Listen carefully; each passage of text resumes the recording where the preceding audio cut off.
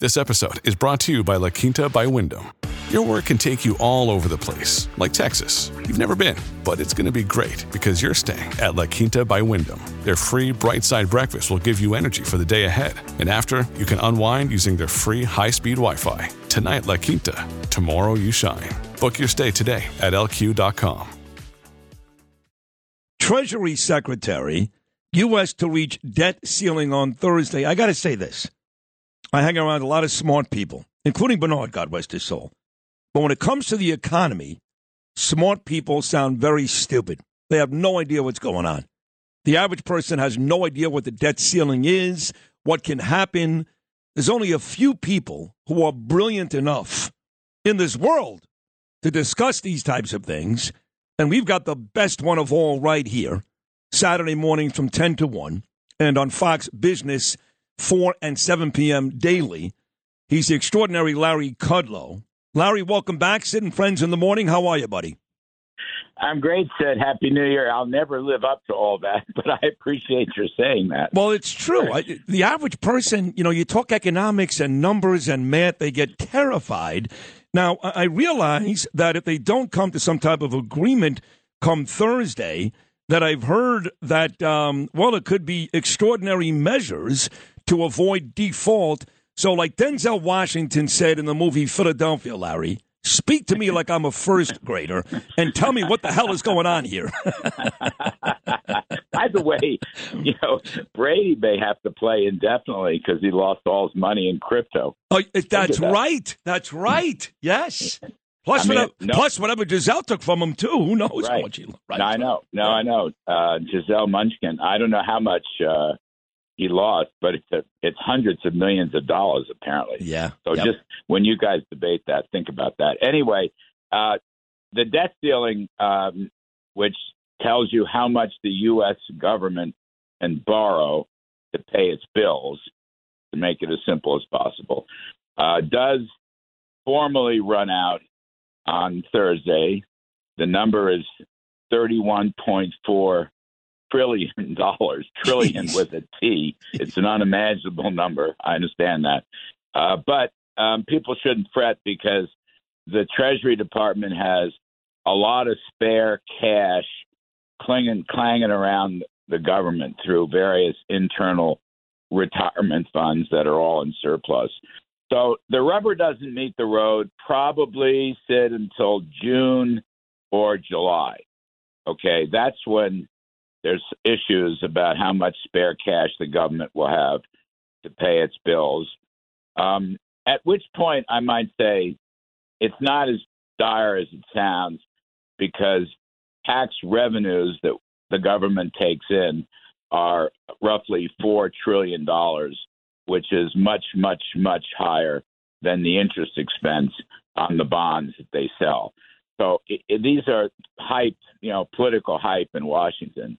But there's going to be a big budget fight. Republicans who now run the House are going to want to cut spending as they should in order to keep us from double-digit inflation and a deep economic recession, which unfortunately already threatens. And they're going to fight. This is the key point. They're going to fight to stop any increases in the debt limit. Okay, no more borrowing, they're going to say. No more borrowing until and unless you cut spending. Right. They're going to produce a budget. It'll be a tough budget. And they'll fight with the Democratic Senate, and they'll fight with Biden. And we'll see what happens here. There's a way out of this. I mean, what they want, and I'm just speculating here, but they're going to want something like for every dollar increase in borrowing, that's the debt limit. For each dollar they borrow more, okay, they will want to cut spending by $3. So it's like 3 to 1. This was done back in 2011, and it's done in the past several times. And by the way, it's worked, okay? And they're going to try to create spending caps on what's called discretionary, not Social Security or Medicare, but pretty much everything else. Spending caps. And if you breach those spending caps, like they do every year, then you have an across-the-board automatic cut in spending. And this, too, was done many times in the past effectively. Okay, it works. It actually works if you do it. The trouble is we've had spending caps going back to 2011, 10 years, and in the last 4 or 5 years, they get waived. They push them aside. They say, we don't care. We're going to keep on spending. And this omnibus spending bill that passed a week or two ago, $1.7 trillion, once again, they waived the spending caps. If they had used the caps, you would have had about $150 billion spending cut, but they waived it. And unfortunately, the Republican Senate was complicit in this they scheme against the taxpayer. So I'm just saying the debt story sounds worse than it probably is. We don't have to worry about it too much until the summer.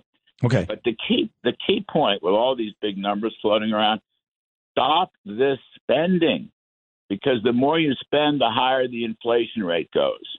Right. And the higher the inflation rate goes, the more middle class, blue-collar families get completely screwed. Right. And this thing was up by like 9%. Correct me if I'm wrong. It's closer now to 6.5%. That speaks to less spending as of late.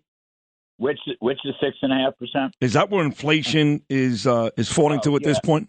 Right. Now it's about 6.5%. Right. It's actually somewhat slower in the last few months.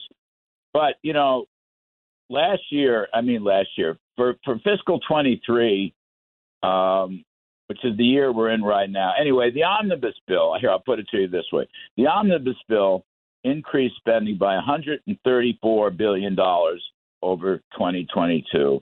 And the estimates are for 10 years, $655 billion. Okay.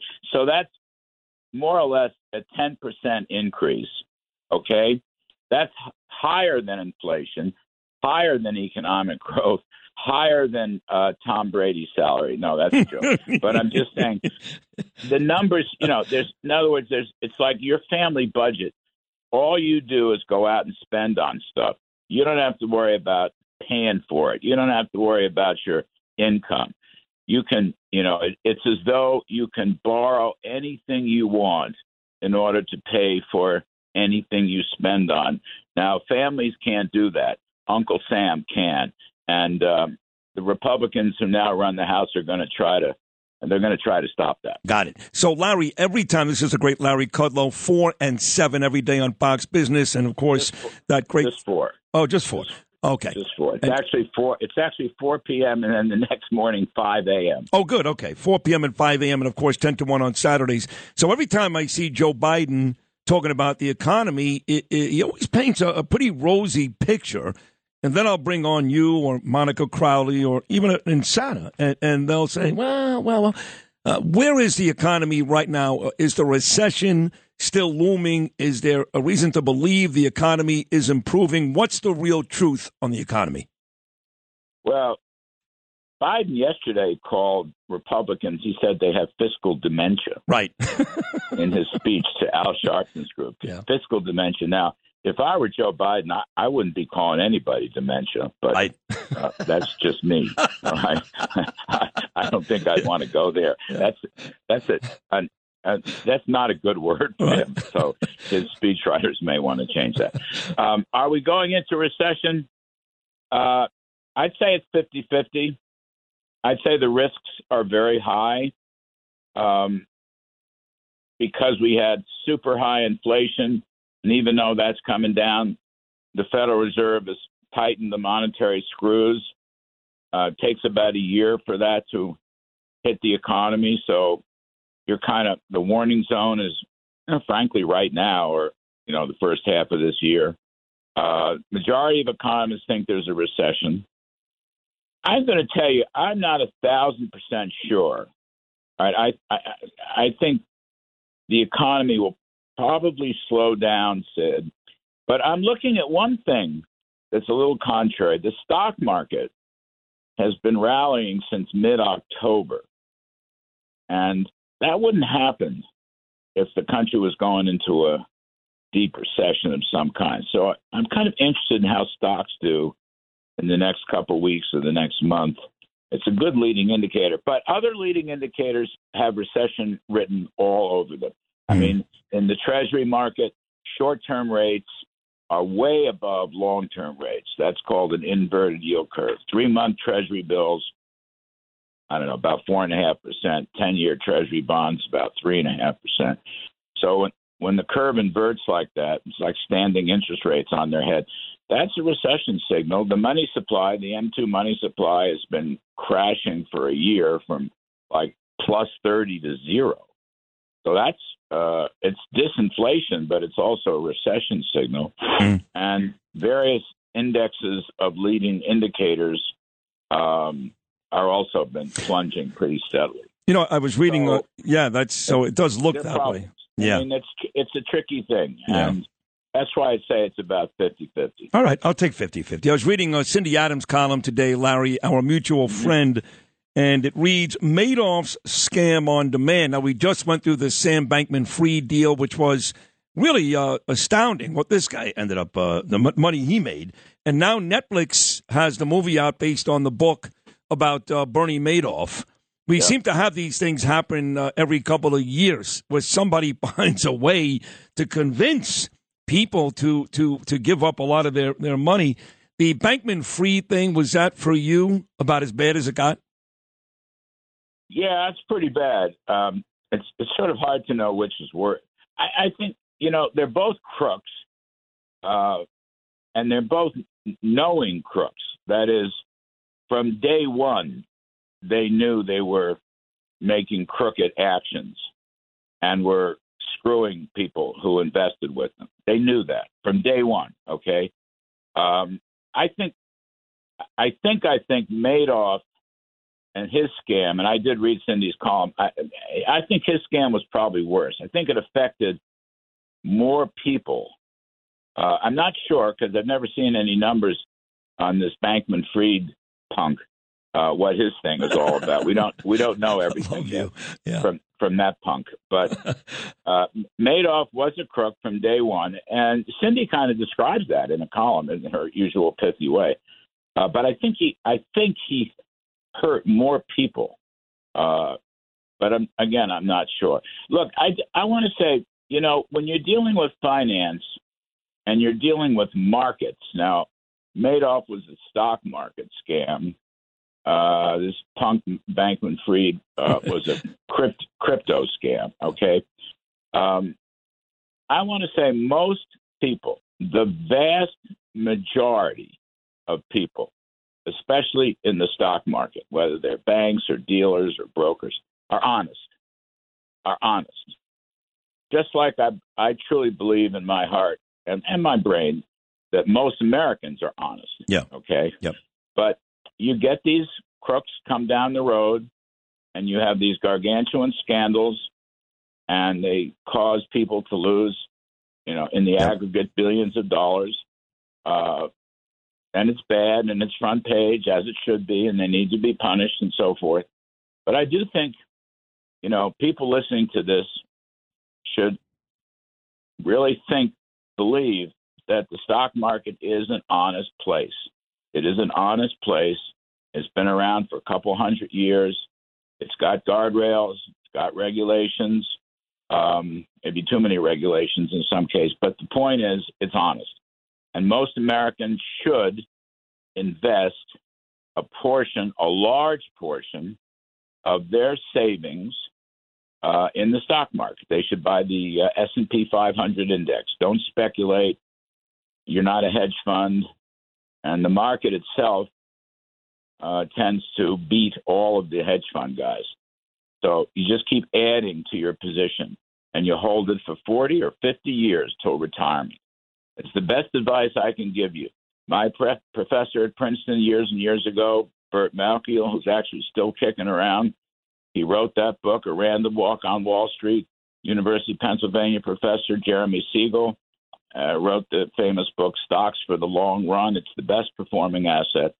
And most really, the vast, vast, vast majority of people who are brokers or dealers or bankers who handle your money are honest. They're honest. But you should buy index funds. Don't try to outguess the market. Don't try to be a genius. Don't day trade the market. That's where you get into trouble. And by the way, when you buy a product, for heaven's sakes, check it out. And if the product is based in the Bahamas, don't do it. Okay, yeah. Bahamas may be a lovely place. Right. Okay, I don't want to demean the Bahamas, right. But don't do it. Right. All right. Go there for vacation. Yes. Go there for vacation, not a hedge fund or a crypto fund. That is a very sound advice, and this is why Larry Kudlow, whether it's Fox Business or Saturday mornings here on Talk Radio 77 WABC, demands a huge audience. Larry, thank you for coming back on. I love you. This was a great conversation. Please do it again very, very quickly. Thank you so much. Thanks. All right, Sid. Take care. Take care. The great Larry Kudlow, folks, 10 a.m. to 1 p.m. every Saturday, 4 p.m. daily on Fox Business. Thank you, Larry. If you've had an accident, trust Gabo Law. Personal injury and medical malpractice attorneys with decades of experience who will provide the attention you deserve and deliver the best possible results in the shortest amount of time. Gabo Law has recovered millions for their clients and will be able to help you. But don't take our word for it. Read all of their 5-star reviews from former clients on Google, Avo, and Facebook. Call Gabo Law today at 800-560-0214 for a free consultation or email at info@gabolaw.com. Gabo Law, where winning is no accident.